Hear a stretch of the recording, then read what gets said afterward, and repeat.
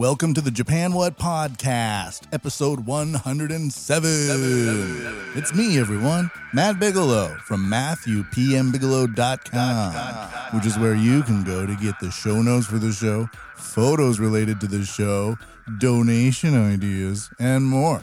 This is the podcast that covers AI trends in Japan, odd items, because Japan's still a little bit weird, despite everybody trying to say it ain't. And I'm having what you're having, everybody. Some water. Brothers in town, and we'll just go for one beer. You know that one. Yeah, we'll just get one beer. And then it's like 9 beers later. Maybe we should switch to something else. We might just do the same thing again today. All right, well, let's get started. Busy show today. The thing about doing this all by myself is just the technical things that pop up. It's boring. It doesn't make sense. La. But in addition to the AI news, we also cover the economy analysis and more. And overall, a lot of that gets filtered into surveillance capitalism, the World Economic Forum, and how they tie into the Japanese decision-making at the elite political level, all that type of stuff. It's like the only podcast that doesn't focus on either strange crime or anime or something like that. So thank you for tuning in.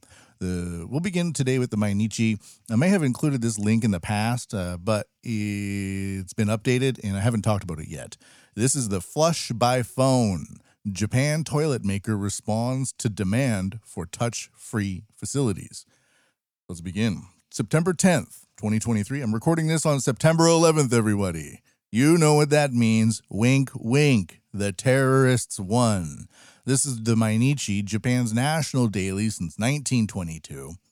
And we're living underneath the unrolling surveillance state based upon the American decisions after the attacks on the Twin Towers to fight terrorism. And now it kind of feels like they're fighting me. And maybe if they're fighting me, maybe they're fighting you. Is that paranoid? Some people say it is. But Hunter S. Thompson said there is no such thing as paranoia. Maybe it's just misplaced aggression. Who knew about that? Flush by Phone. Japan toilet maker responds to 9/11 with new app. That's my headline. If you don't want to touch that lever to flush the toilet, you're not alone, according to a survey by a major toilet manufacturer in Japan, which has already rolled out a new line of app-activated public toilets. Now, I used to not really be a germaphobe, and now I am a major germaphobe. I'm worse than Howard Stern, that American shock jock from the 1990s. Basically, I'm constantly wrapped up in bubble wrap, and I really love living in Japan because they don't shake hands, they bow. That's the main reason I'm still here. You just bow all the time, and you don't have to touch anybody because they're dirty. But in the pandemic, it has made me become more preferential to people not touch my stuff, especially in convenience stores. Because I go and buy a drink, and then I hand the drink to the convenience store person, and sometimes the convenience store person grabs the drink by the top, like the cap, and then they rub their hands all over it, change a bunch of money, and then give me back the drink I just bought, a bottle of water, for example, or a beer. And I'm like, well, you just you're a dirty convenience store worker. I mean, you're touching things all the time with your hands, and you don't wash them that frequently. So when the pandemic hit, I became aware of those things because of the panic at the time. And then I became really quickly just preferring to hold up my drink that I'm going to buy and get them to scan it. And with all the self-registers now, the self-checkout, you can do it yourself. But I was like, why do I need to give this drink to you so that you could touch your dirty hands all over it and then give it back to me? It doesn't make any sense. And then the toilet flushers as well. Once you get used to touching a remote button that's not near the toilet, and it's kind of nice. It's kind of nice. Toto Limited, headquartered in the southwestern Japan city of Kitakyushu, this May surveyed 1,500 people ranging in age from their 20s to their 60s and beyond who frequented restaurants at least once a month. In response to a question on what bothered them when using the public restrooms, with multiple selections possible, the top answer was the smell, followed by the temperature of the toilet seat. Around 30% agreed they felt hesitant to flush or open and close the toilet lid by hand, revealing a consumer demand for hands-free lavatories. When asked when flushing the format they liked, when asked which flushing format they liked, 36.3% chose, quote, automatic flushing, end quote. That occurs when the user moves away from the toilet, while 30.1% selected, quote, sensor-type flushing, end quote, where the user places their hand over a sensor. Just 10% favored, quote, button-type flushing, end quote. Why would you prefer that? Oh, triggered by a button on the unit's wall-mounted remote control. Hand-operated flushing by lever was favored by only 2.2%. Who would choose that? They need to be removed from society. If Hitler had one thing, if he could just change it from the Jews to people who would prefer flushing by hand, the world would have been a much better place. Sorry. The results indicate that it's a September 11th thing. I don't know, maybe. The results indicate that users prefer to avoid touching toilet buttons and especially levers insofar as possible. These are smart people. They're data-driven. The flush by phone era. Toto has already developed toilets with automatic and sensor-activated flushing, but until recently, it had not produced any models allowing for button-free operation of more advanced features, such as bidet or fine-tuned water pressure. All that changed on August 1st when the company began sales of its, quote, washlet apricot P, end quote, line, some versions of which allow for smartphone-based operation, including control of advanced features like bidets. To access the hands-free features, users can scan a QR code placed near the toilet's control panel to download an app. While this process takes a little time, the toilets are expected to be rolled out at facilities with lots of repeat visitors, such as healthcare clinics and restaurants. The company's public relations department stated, quote, due in part to the coronavirus pandemic, we believe demand for the consumers who do not wish to touch levers or anything else in that public washrooms has surfaced. Going forward, we would like to develop products that respond to hygienic awareness among users, end quote. Amazing quote. Quotes suck. It's like he proves to the public that the journalist interviewed somebody or somebody somewhere said something, but it's always just a chance to promote the end result. So there we go. I'm okay with the wall thing. I don't think I need to I don't like rooting around on my phone as I'm standing around a toilet. I don't know about you. And then you have to scan the QR code on the toilet. What if the data from that QR code is just as dirty as the toilet? Not really. I think you get the idea that we can now flush toilets with our phones, and it's something that should have been rolled out years and years ago. It's finally being made available, and we'll see. It would be kind of interesting if instead of having to download an app and do all that, I mean, controlling the bidet for your personal toilet would be good for having an in-house an app on your phone for your own pisser. But for the toilet thing, I wonder if it could a sensor, a light sensor, for example, and you could shine your smartphone flashlight on the sensor, and the sensor would then trigger the phone, the toilet to flush. That way you don't have to download apps and things like that. And then there's the idea of data monitoring and stuff like that as well. Which phone flushed the toilet at which time? Do you really need the government knowing that? I don't know. And there we go. So I think the title of today's automatic flushing or sensor type flushing, maybe something like that. Good titles. So that's today's strange product, high tech, first world problems finally solved. Thank you very much.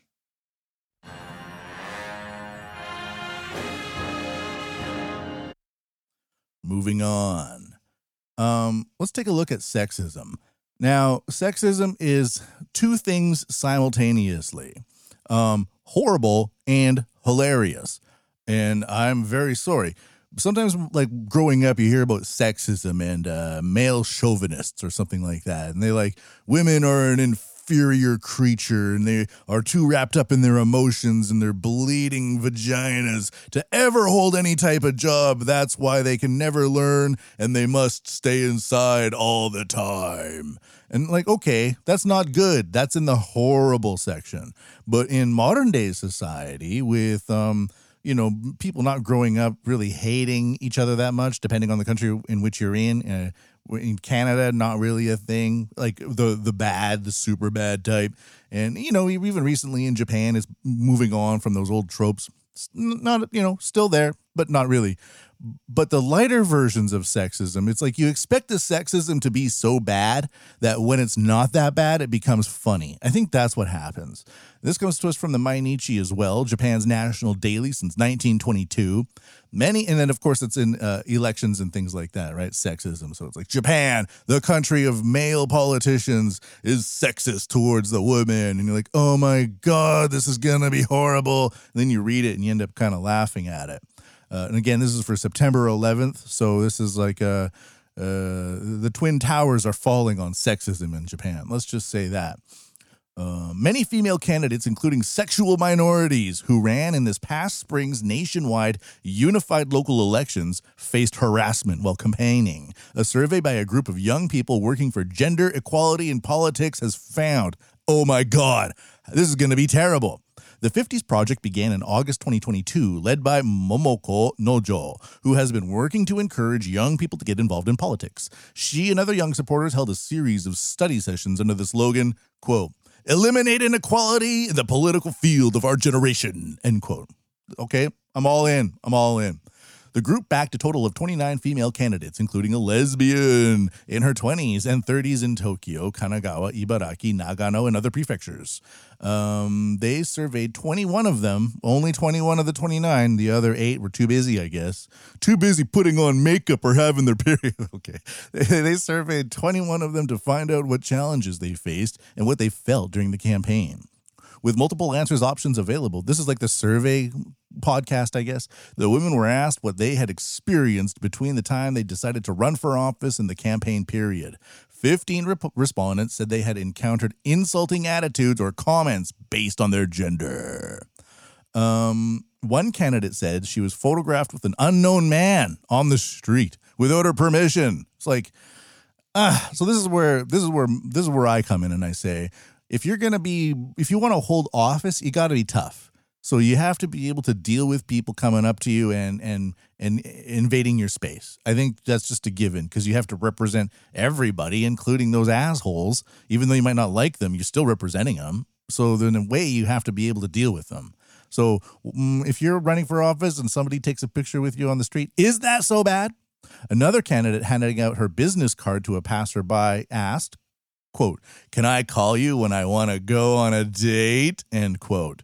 Okay, that's douchey on part of the dude. Dudes don't do that. It's stupid. The woman will usually smile because she's, she wants to get rid of you, and that's the best way to get rid of you. Smile and then walk away. Then you're like, well, I got to smile. I could totally bang her. And then the man goes on with his day. But it's a douchey thing. You shouldn't do that. In another case, a candidate was told, "Cute girl, you can actually think about politics."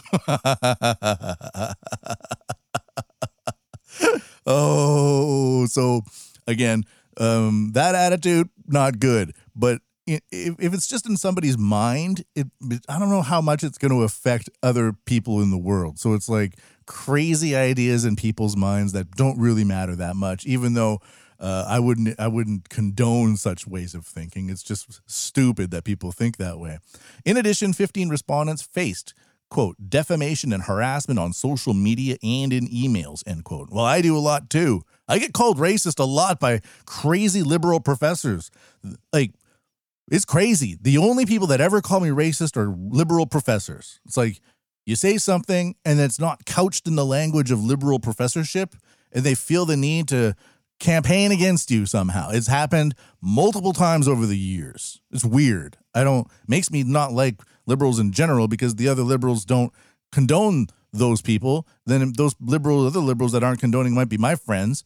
but I'm being attacked and they don't support me, even though I'm kind of a liberal guy. And so I don't like them now either. So anyways, and then the conservatives are like, yeah, that's pretty gay. In addition, 15 respondents faced defamation emails. 11 experienced, quote, sexual or violent verbal harassment, including jeering. 10, criticism and slander about private matters such as age, marital status, childbirth, and child rearing. Well, here we go again.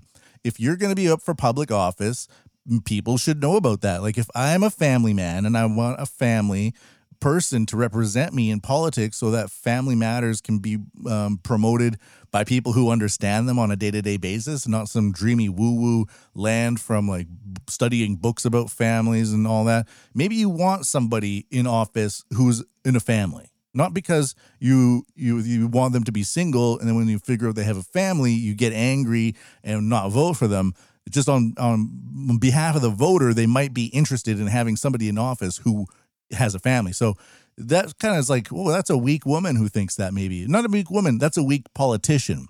Oh, you want to know my marital status? Oh, yeah, deal with it. 9 had to deal with, quote, excessive physical proximity, such as touching the body or getting closer than necessary, end quote. Now that I will believe, because pervy men will take advantage of those situations to exploit, like maybe touching a woman or smelling her hair, like Joe Biden does all the time. So for me, yeah, that's bad. And I'm not going to go too much more into that. So anyway, so as we can see, it's not like they're getting thrown off of buildings. It's not like they're getting shot in the head. It's not like they're being whipped or something like that. It's very light, still kind of douchey, but at the same time, you have to present a face you have to represent a whole bunch of a variety of people, including assholes.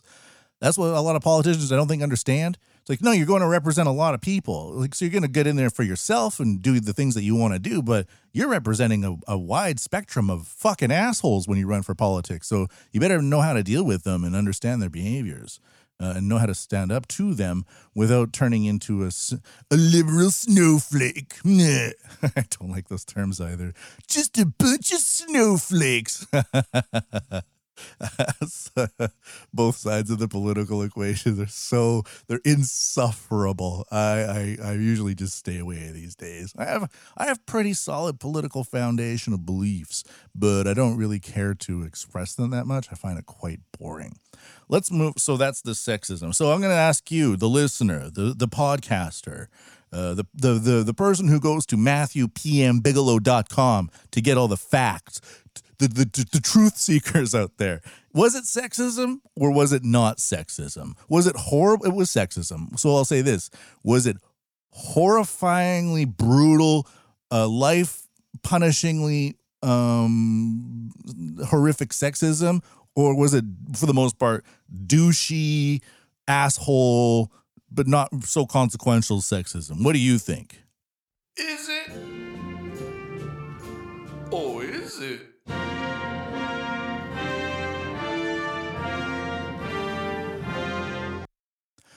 The G20 is on right now, the Group of Nations 20. It's pretty boring, but I always look out for the World Economic Forum. What should we just should I do another torrent? Let's just do this one. All right, let's take a look at the G20. Here we go.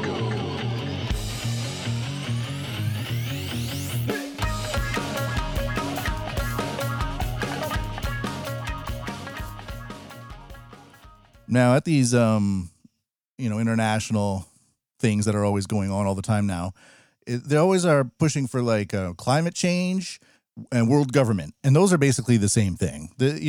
Fighting climate change just means changing the behaviors of people and then getting paid to do so. That's a very cynical viewpoint, but I believe it as one. And just like how I've been covering on this podcast the promotion in Japan of edible insects, the certain interest groups get some money somehow, and then they funnel that money into projects involving culture and education. And so they will get a whole bunch of kids to like study about eating insects in Japan, and then they will make them eat insects in Japan. But the insects in Japan now are farmed in these factories and turned into powder, and then they make bread, but they're told it's their culture, and it makes no sense.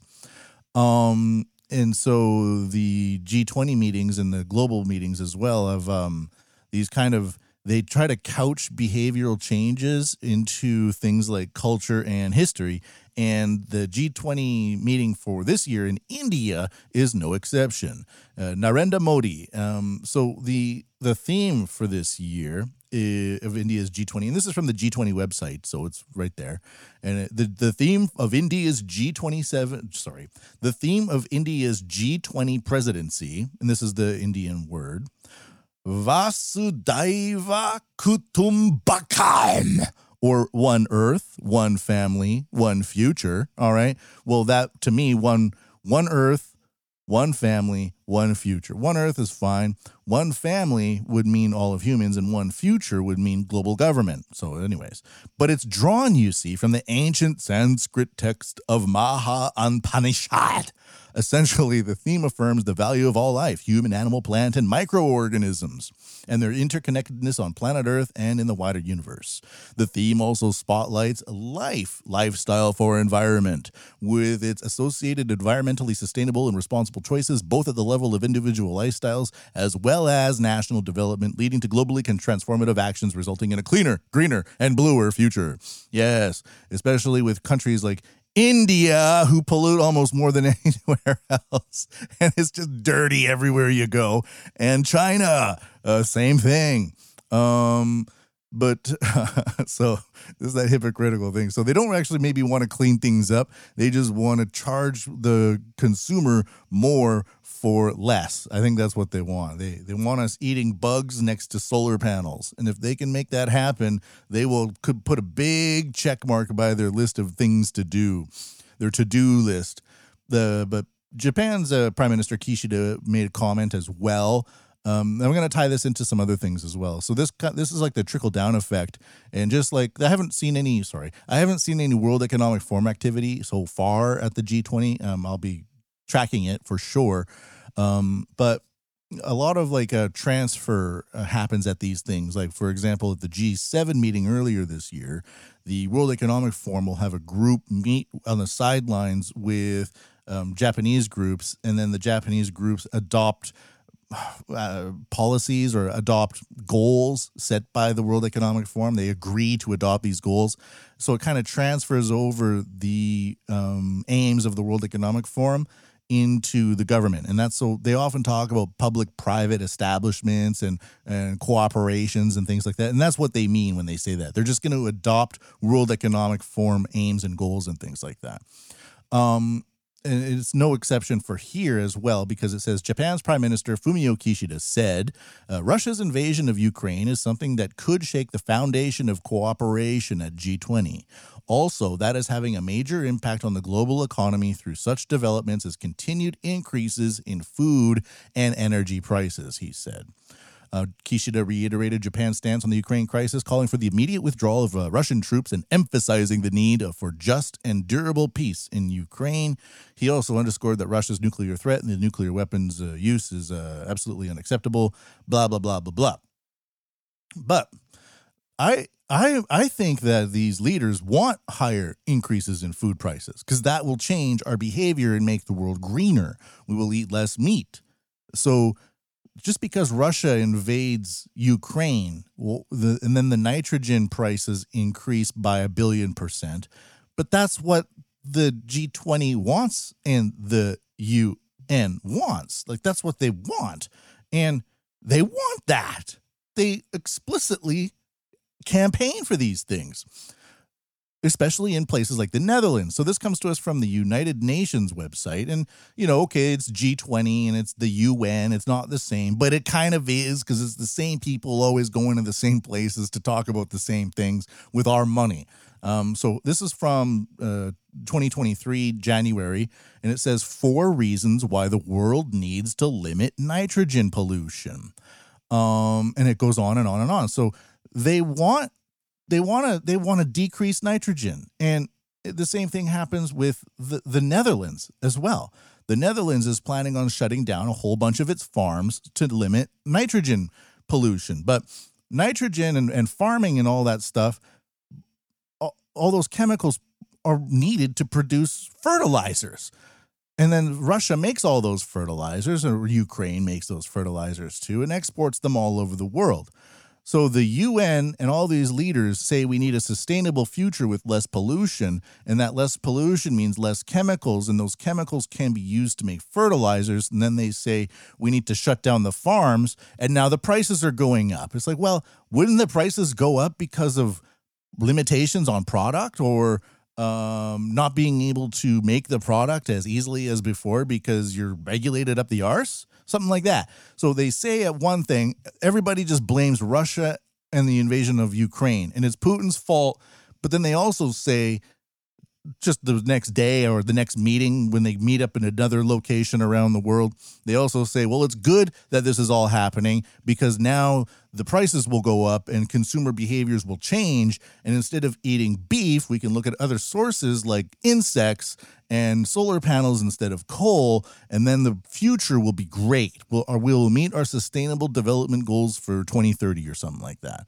So they kind of talk out both sides of their mouth at the same time. No surprise, they're politicians. But this also connects into the next topic here. So we'll leave the G7 and move into the economy here. Here we go.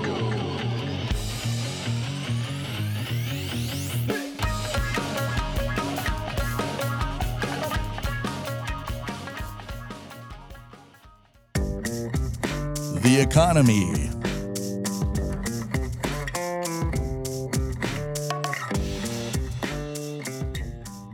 I wrote that song. I programmed it and did the guitar. Coffee quality in Japan hit by Ukraine war and global warming. So if you live in Japan, so this comes to us from the Asahi Shimbun, Asia and Japan Watch, on September 11th. So again, the coffee industry is collapsing, just like Twin Towers. And everybody talks about Bin Laden, but the real reason why Building 7 fell is, wink, wink, the hidden reasons for all of the surveillance that was initiated, right? And the CIA, just say things like that. And then the CIA connects to Hillary Clinton. No.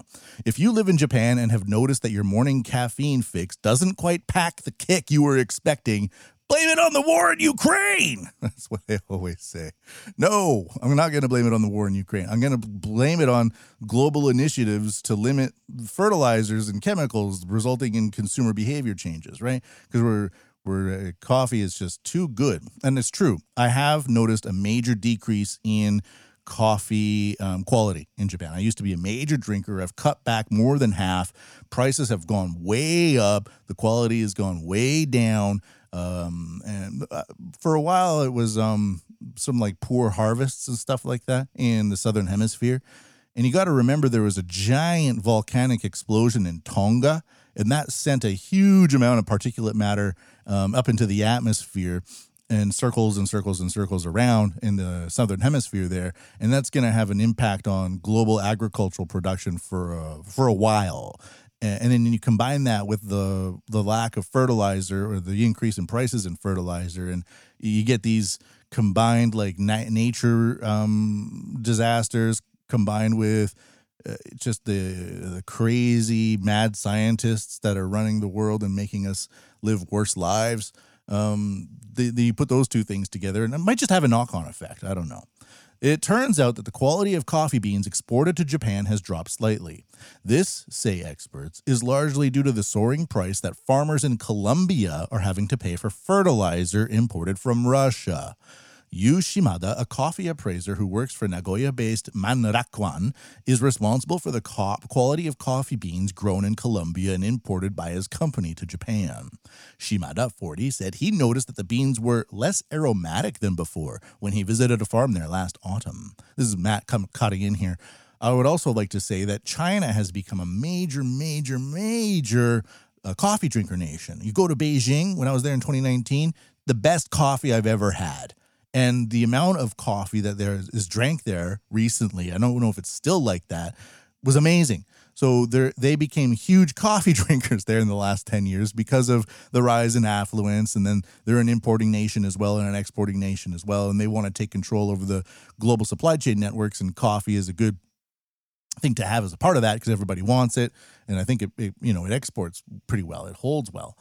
So the amount of coffee being drank by Chinese people, might be limiting the amount of production. I mean, limiting the amount of supply. And then when you limit the amount of supply, things go up. And sometimes depending on who gets the best beans, your quality might go down, right? They might just say in China, well, we'll order an extra 30 tons of coffee beans, and then you just give us a little bit of a reduction in price. And then Japan says, well, we don't need an extra 30 tons of coffee beans. We're at our limit. There's just not that much demand, right? And so sorry, Japan. We had a great relationship for a while, but these beans are going to go to China now because they're just simply ordering more of them. They don't talk about that though in these news reports because journalists are not smart people. Shimada 40 said he noticed that they're smart people, but they're very uninquisitive for the most part. They just get the data that comes to them, they assemble it, ask no questions, but really focus on the hyphens. Shimada 40 said he noticed that the beans were less aromatic than before. Okay, while he looked the same, the brew extracted from the beans tasted flatter. Shimada is a licensed Q grader, a quality appraiser authorized by the Specialty Coffee Association of America. It means he has an exacting sense for the taste and flavor of coffee. When he asked farmers of various areas if they had changed the way they were going about things, many of them said they were using less fertilizer. Colombia is a major importer of fertilizer from Russia, the world's top export of the product. Prices of fertilizer surged after Russia went to war against Ukraine in February 2022, resulting in a sharp drop in imports by Colombia. Why? Why did the prices go up? Nobody explains that, though. It just doesn't make any sense. Nitrogen fertilizer encourages the growth of coffee leaves. Lower yields and reduced bean quality result when less fertilizer is used. Farmers complain that they could no longer afford to buy fertilizer because prices had tripled, Shimada has said.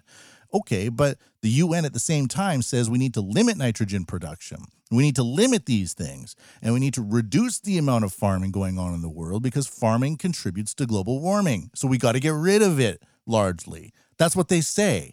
And then these things start happening, and then everybody just goes, well, it's Putin's fault because there's an army in Ukraine now, and that means Russia's prices for nitrogen and nitrogen fertilizer has tripled. They're like, I don't believe those things are connected the way you say they do. You sound like a crazed conspiracy theorist. You sound like a schizophrenic person explaining why the sun is following them around the town all day. It makes no sense the way that those things are connected. If they are, I would like some more details, and I would happily change my mind and agree with you that the sun is following you around town. For example, prices on the New York futures market remained extremely high for 10 months from November 2021, reaching levels at around 2.5-fold from pre-pandemic levels due to skyrocketing transportation costs and fluctuations in foreign exchange rates. Well, that might make sense too. Skyrocketing transportation costs. That's right. They want less oil as well. They want green fuel, which is very expensive. So all of these things that are being promoted are ending up really like hitting the regular consumer like you and me quite hard. And then we're told to blame Putin, but all the time that's what they're saying that they want to do anyway. So why don't they say, congratulations, we are well on our way to establishing a green future? They always say, we are not there yet, and the world is going to crumble unless we do all these things. Then we might get through it, but we don't know yet. And then it starts happening, and they're like, your coffee is more expensive because of Putin. You're like, what? Come on. Coffee beans still cost more than 1.5 times they did before the novel coronavirus pandemic, Shimada said. Price hikes in Japan, and we kind of go around and around and around and around. Production areas could shrink. So the whole article will be published onto the Matthew P. and Bigelow website. And that's kind of how it's linking into the economy, but I think that's what I have to say about that.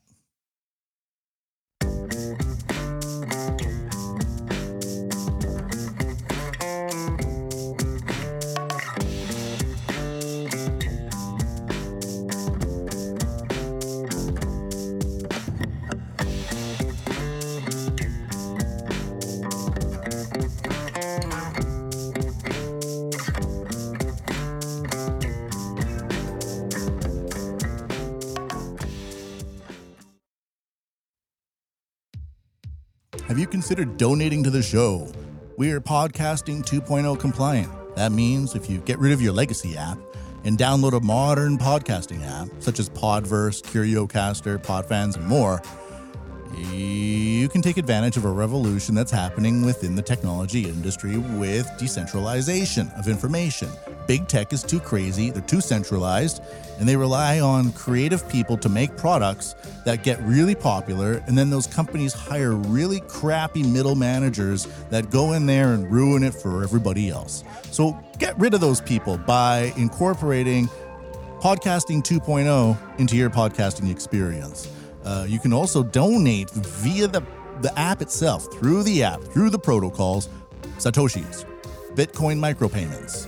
I'm on it. A lot of other people are on it. And it's just a way to facilitate the move away from big tech siloed information that's censorious, and we'll start getting rid of your favorite podcasts. And it's a way to build up having a database that exists outside of Apple, that exists outside of Spotify and YouTube. So why not take advantage of that?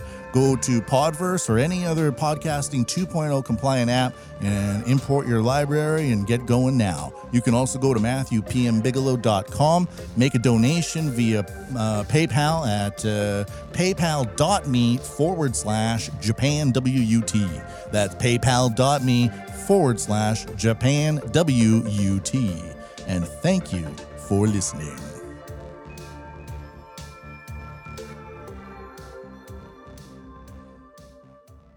Take a look at society, Japan Society 5.0. The fourth industrial revolution will enable us to create a new society. Artificial intelligence will transform the big data collected through the Internet of Things into new wisdom. Society 5.0, a technology-based, human-centered society. The fourth industrial revolution will raise our standard of living and solve various challenges we face. It will, for example... All right, so that is something that was made by the Japanese government to promote their Society 5.0 initiative. I ran an AI class at a major Japanese telecom for 5 years and teaching some of the higher ups in the company. And they were involved somewhat in this as well, because the Japanese government wants to create a new technological future for their society and digitize everything and do all that. They're really shitty at it. They're always making mistakes, and the end result is never really convincing, but they're doing their darndest to try. So that's Japan Society 5.0. It incorporates things like self-driving cars, telemedicine, remote work. It's like an all-encompassing umbrella of this new batch of technologies that we got. Artificial intelligence, smart cameras, all that type of stuff. And depending on how it's used, I really like the technology. I think it's fascinating. But depending on how it's used, it will either turn us all into like the Chinese social credit score system, where we're all just like, we have to scan our QR code to get into a train, and then if your score isn't high enough, your police will come and get you. And that doesn't happen to every Chinese person, but it happens to enough of them now. That it's like they want people. The idea on the Chinese government side is that they want to create like a hierarchical system to encourage people to climb up in life and not go down in life. But if you go down in life, you're screwed. You might not be able to have your children go to university if you have a poor score. So it's like a generational thing. And I don't know. I hate it, but the technology is cool. So depending on how it's used, we could have a futuristic society that doesn't try to whip us all the time with, digital incentives. Okay, so the metaverse remote is gonna be the focus for today, as well as cars, but that's a different thing. This one comes to us for app in trials for hospital patients to go on trips in the metaverse. So I think the metaverse is a flop. I hate the metaverse. It looks like a bad cartoon rendering. It reminds me of like something I would see at a science fair like 20 years ago, where it's like, you can go anywhere, like a video game. Then you put it on. It's like, well, this isn't a very good video game. This kind of sucks. And it's like, yeah, but you can meet other people in real life in this shitty video game. And so they try to push it and push it and push it so that you can stay in your home and pollute less because you're not out, but also be completely tracked in the metaverse by whoever is monitoring it, and then your behavior changes as well. So here we go. This comes to us from the Asahi Shimbun again by Mitsumi Mitobe, a staff writer, on September 9th. Hospital walls no longer have to be barriers to patients who dream of going on trips with their families or greeting visitors through a meeting app that is currently being tested. The application, Medical Meetup, started its trial run on August 1st at Jutendo University Hospital in Tokyo so users can see one another in a virtual reality space.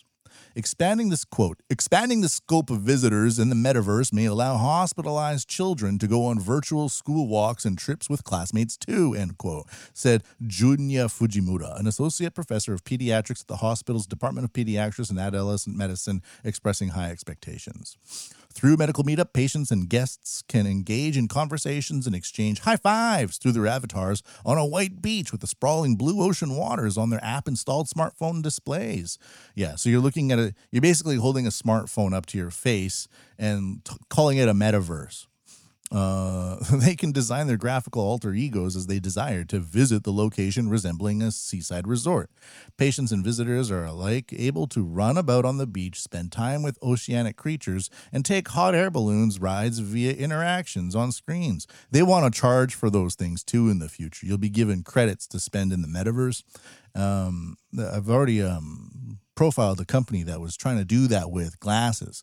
You'd put on a pair of glasses that would have screens on them, and then the glasses would have a blockchain-enabled wireless arm on one of the glasses, and then you could walk through the metaverse and then pay for things in the metaverse via these crypto glasses, like crypto metaverse glasses. It's fascinating, but at the same time, it's like, let's just become slaves. Visit hospital in metaverse. So, I don't know.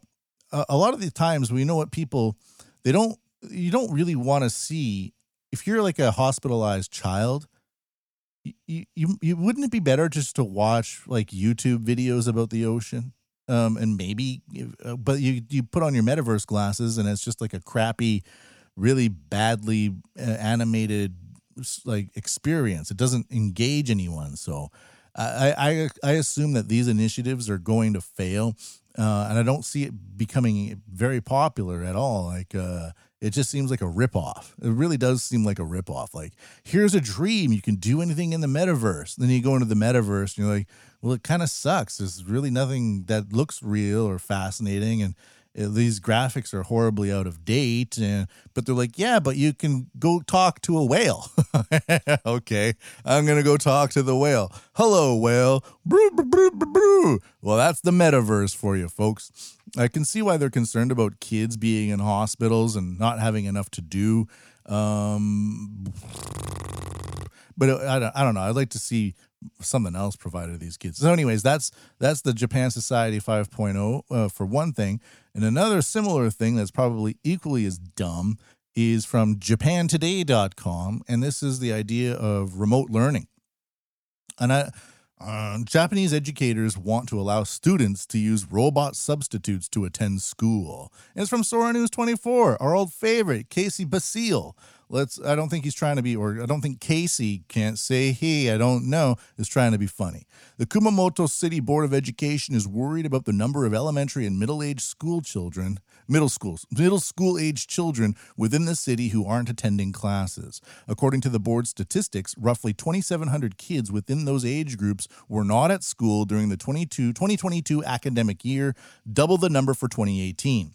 So the pandemic happened, a bunch of kids went home, and none of them came back. What we did to the kids during the pandemic is like karma. The karmic pendulum of doom is going to come back and really nail us. So I think you can guess what this is all about, but it would be like having a couple of robots that would, in the classroom where students can jump into remotely and then kind of technically be in the class.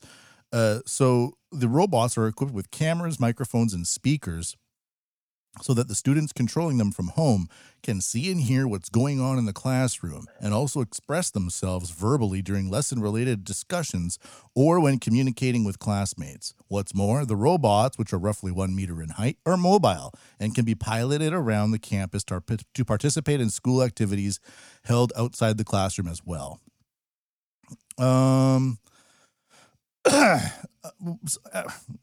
Might make sense, but I don't know. It seems like another initiative where they just have all this technology that's around and it's being, it's been developed, but it's not being used.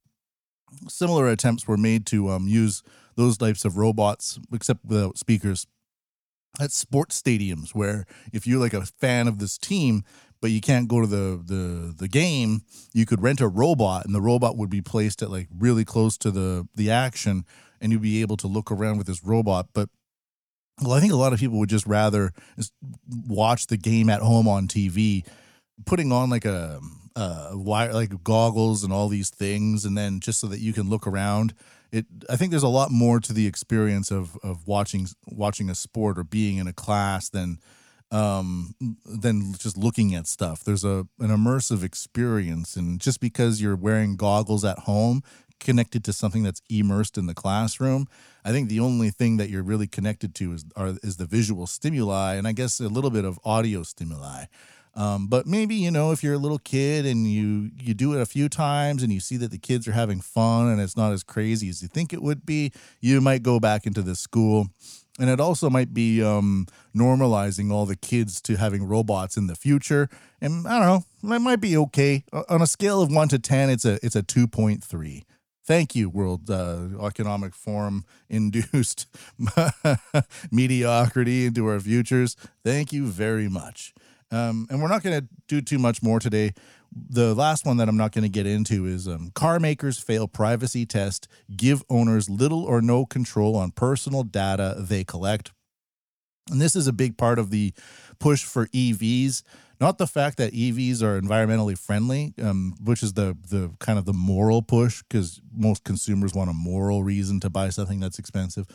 But a lot of EVs, everything can be tracked inside of them. It's very different from a combustion engine or an internal combustion engine where you hit the brake and the brake is connected to a whole bunch of little things to the brake pads, and then it's all mechanical. A lot of the times with the EV thing, you hit the brake and it sends a message to the computer to hit the brake. It's not with brakes, because I'm sure with internal combustion automobiles these days that a lot of that programming gets routed through the computer as well. But everything can be routed through the computer with an EV. And at that point, it can be tracked. And so all of these cars are going to be connected to the internet, and everything that you're doing in those cars, with cameras now being placed on the insides where you're looking, how flush you are to see if you're drunk or not, who's talking, and the occupancy of the car and all that. All of that data can be collected and turned into like tiny little amounts of information: weight on the seats, how distracted you are, how many times you looked away from the road every minute or something like that. It's all just very simple numbers that are tabulated inside the computer and then shot through the internet back to a database somewhere. And this could affect your insurance policy. If you're a really good driver, you might get a better deal the next year. So, it could reward good drivers with things. But the whole idea behind a lot of these EVs is to basically turn the automobile into something that's just as trackable as your smartphone. And I guess most people will just get into it. I'm not exactly super concerned about all that, but it is interesting to note that there's just this giant push through everything to collect as much data on users and people as possible to control them in the future. But who knows, that data might be useful. How much weight is in a car and how much juice does that get? And if you're too fat, maybe you can't go as far as somebody else in a family that's all skinny. So a fat family can only go 30 kilometers out of town, but a thin family can go like 900 kilometers out of town. So it's not really based on science, it's just based on incentives. So collecting data to implement incentives that would control a population. It's like, oh, you're on camera eating a bunch of bugs? Well, now your plane ticket is $20 less because of the carbon that you saved instead of eating beef or something like that. And the whole idea behind social media is to do that, right? So take a look at social media and what people try to do on social media to get likes or social clout or approval and stuff like that.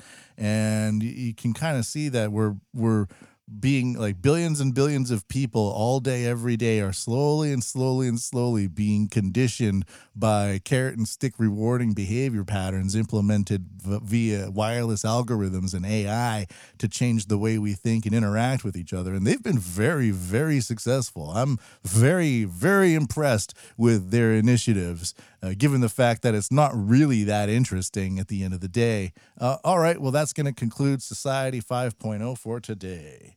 I'll be posting the links for that car article if you're interested in reading it at MatthewPMBigelow.com, which is, I get used to saying it all the time now. The fourth industrial revolution will enable us to create a new society. Artificial intelligence will transform the big data collected through the Internet of Things into new wisdom. Society 5.0, a technology-based, human-centered society.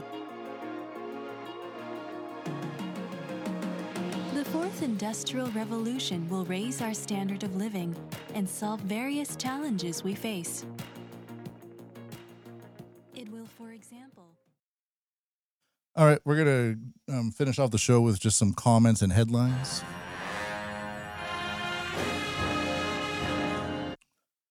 War. Let's do a quick war thing. War. Die for the war. Everybody moves. Die for the good. Die for the war. Die for the war.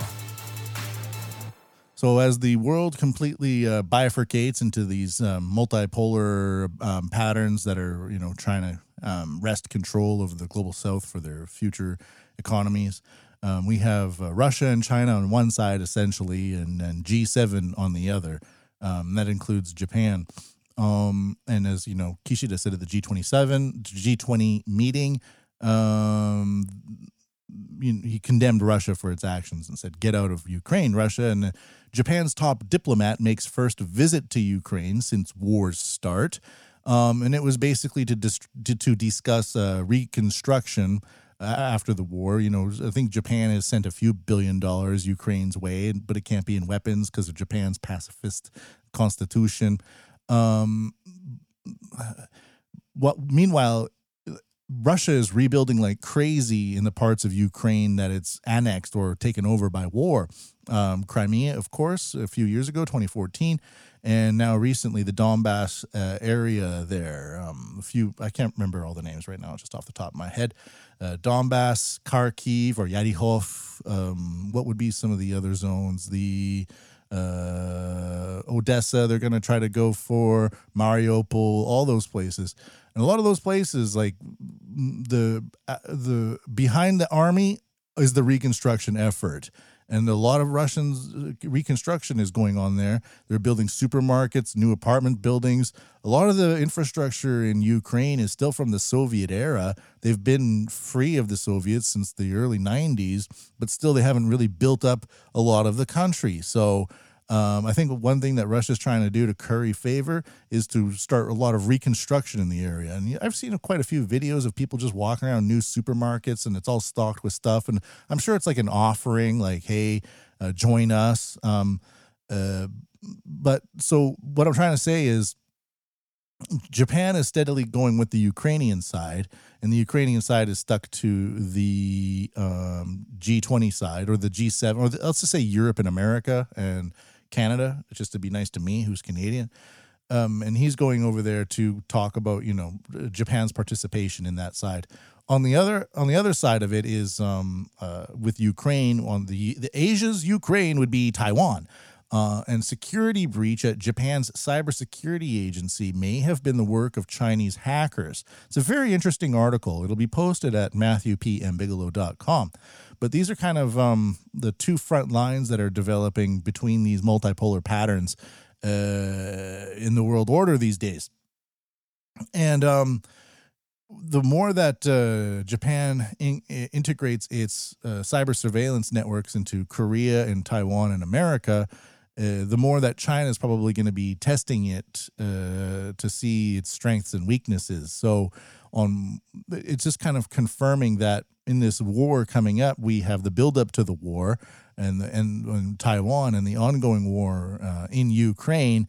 And Japan is kind of wrapped up inside of it due to its international commitments and things like that.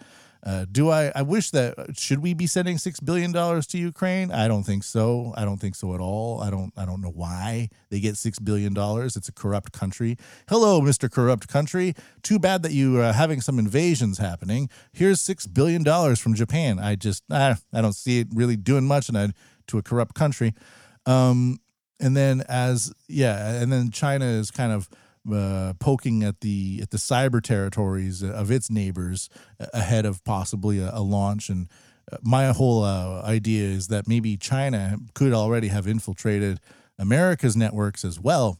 And there's a lot of sympathy towards China in American society right now, and a lot of incompetence. So China might be able to backdoor the American surveillance umbrella and then overlay it with its own surveillance umbrella, and then really gain a high level of understanding of what's happening in the cyber world, and then via surveillance, the real world, and then that would enable China to bolster its militaristic operations should it choose to engage in them in 2026, 2027. So maybe China is slow building up to this war. It already has enough navy, but maybe they're trying to gain more and more control via backdoor mechanisms into the increasingly rivalistic relationships that these multipolar regions are having with each other. And once China maybe feels comfortable enough that it can backdoor all of its neighboring countries' cyber defenses, then it might launch an attack into Taiwan. And who knows, maybe China would be able to disable a lot of the cyber defense capabilities of its neighbors in South Korea, Japan, and Taiwan, and shut it down. And then they would really have an advantage then. And depending who's in office in the America White House, that would really affect the America's ability to respond. Because, can Joe Biden respond to crazy cyber threats? Does he even know what those are? Probably not. So that's the war section for today. Just some commentary. And then finally, what's the final one I had for today? China is strengthening its control over global logistics data under the One Belt, One Road initiative and the U.S.-China hegemony battle over data. That figures into the war aspect as well, because if China can hinder and hamper its rivals' logistics networks, then China would be able to leverage its own logistics networks. And with its One Belt, One Road initiative, China wants to use the yuan with QR code-based payment systems inside of its phones and things like that. And then the new China phone, the Huawei phone, the P90 or something like that, I've seen people on airplanes making phone calls. So China has made an in-house, a Chinese-made phone, and it's not using chips anymore from the international community because they've been blacklisted from them. So they've developed their own chips, and now they're incorporating their regular handheld phone devices into satellite networks. And now people can call each other on airplanes. But the phone isn't just a phone. If it's your modicum of business, if that's what's driving your payment processing and your business transactions, it's just you've increased the amount of places where you can now incorporate Chinese systems into your financial processes. So they're really making a lot of efforts to have an internally developed China-first approach to their international payment processing. And again, it's a type of territory, and that figures into war as well. So if you have a whole bunch of old ports in America that are rotting apart, and China is developing fully automated 5G enabled ports, if you can increase the amount of goods going to locations and increase the efficiency of payments and things like that, China might have like a real leverage going on that not a lot of people are talking about. And if you're not connecting the dots in such ways, like, oh, now I can call my grandma from an airplane. Maybe that's not what the phone is going to be used for in the future. Maybe it's going to be used for who knows what, but it's increasing the amount of places where Japanese mega corporations can extend their reach into the payments and in the shipping and logistics sectors. And that's significant. Anything else? I think I had one last thing. Catholics. So Catholicism was big a long time ago in Japan, and I just found this. I thought I would read it from Twitter. Today is the feast day of the martyrs of Japan, the liturgical observance of which is superseded by the liturgy for Sunday. There are 205 such martyrs beatified by Pope Pius IX on the 7th of May, 1867, 74 of whom were Augustinian, Dominican, Franciscan, and Jesuit priests, and 131 people lay fruitful. In the 1540s, Sir Francis Xavier brought Christianity to Japan, and for a short time it flourished. However, rulers in Japan started to perceive it as a foreign threat, having watched countries like the Philippines being taken over by the Spanish. As such, Japan banned Christianity and persecuted Christians. Before the religion was forced underground, many of its prominent leaders and workers lost their lives. Imprisonment, torture, beheading, spearing, burning on pyres, and crucifixion were among the terrifying punishments handed down. Neither gender nor age was a defense. Children as young as 12 were martyred. Those 205 martyrs who died between 1598 and 1632 are but a small number of perhaps thousands who were executed for their Catholic faith. When religion freedom was reestablished in 1873, many thousands of secret Catholics were discovered. And then it says, "Let us pray." I'm not gonna pray on the podcast. Oh, that was kind of an interesting little historical tidbit there. And now, of course, there's churches everywhere. We're all good. Praise Jesus. Love Buddha. Muhammad might have some points too, people. You've been listening to the Japan What podcast. Don't say anything that would get me killed right now by religious fanatics, as I'm tempted to with the process in my brain that's borderline when those people say those words that they can't stop saying. So thank you very much for the Japan What podcast, tuning in today from Japan to you. I will say MatthewPMBigelow.com. Until next time, everybody, ja mata ne.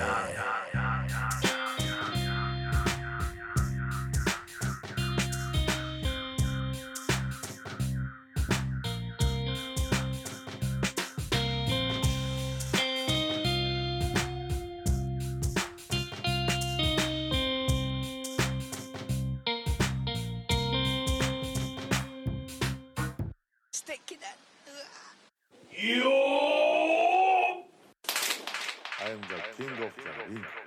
It's a good tuna, but I think I paid too much. I always wear my mask and wash my hands after going home.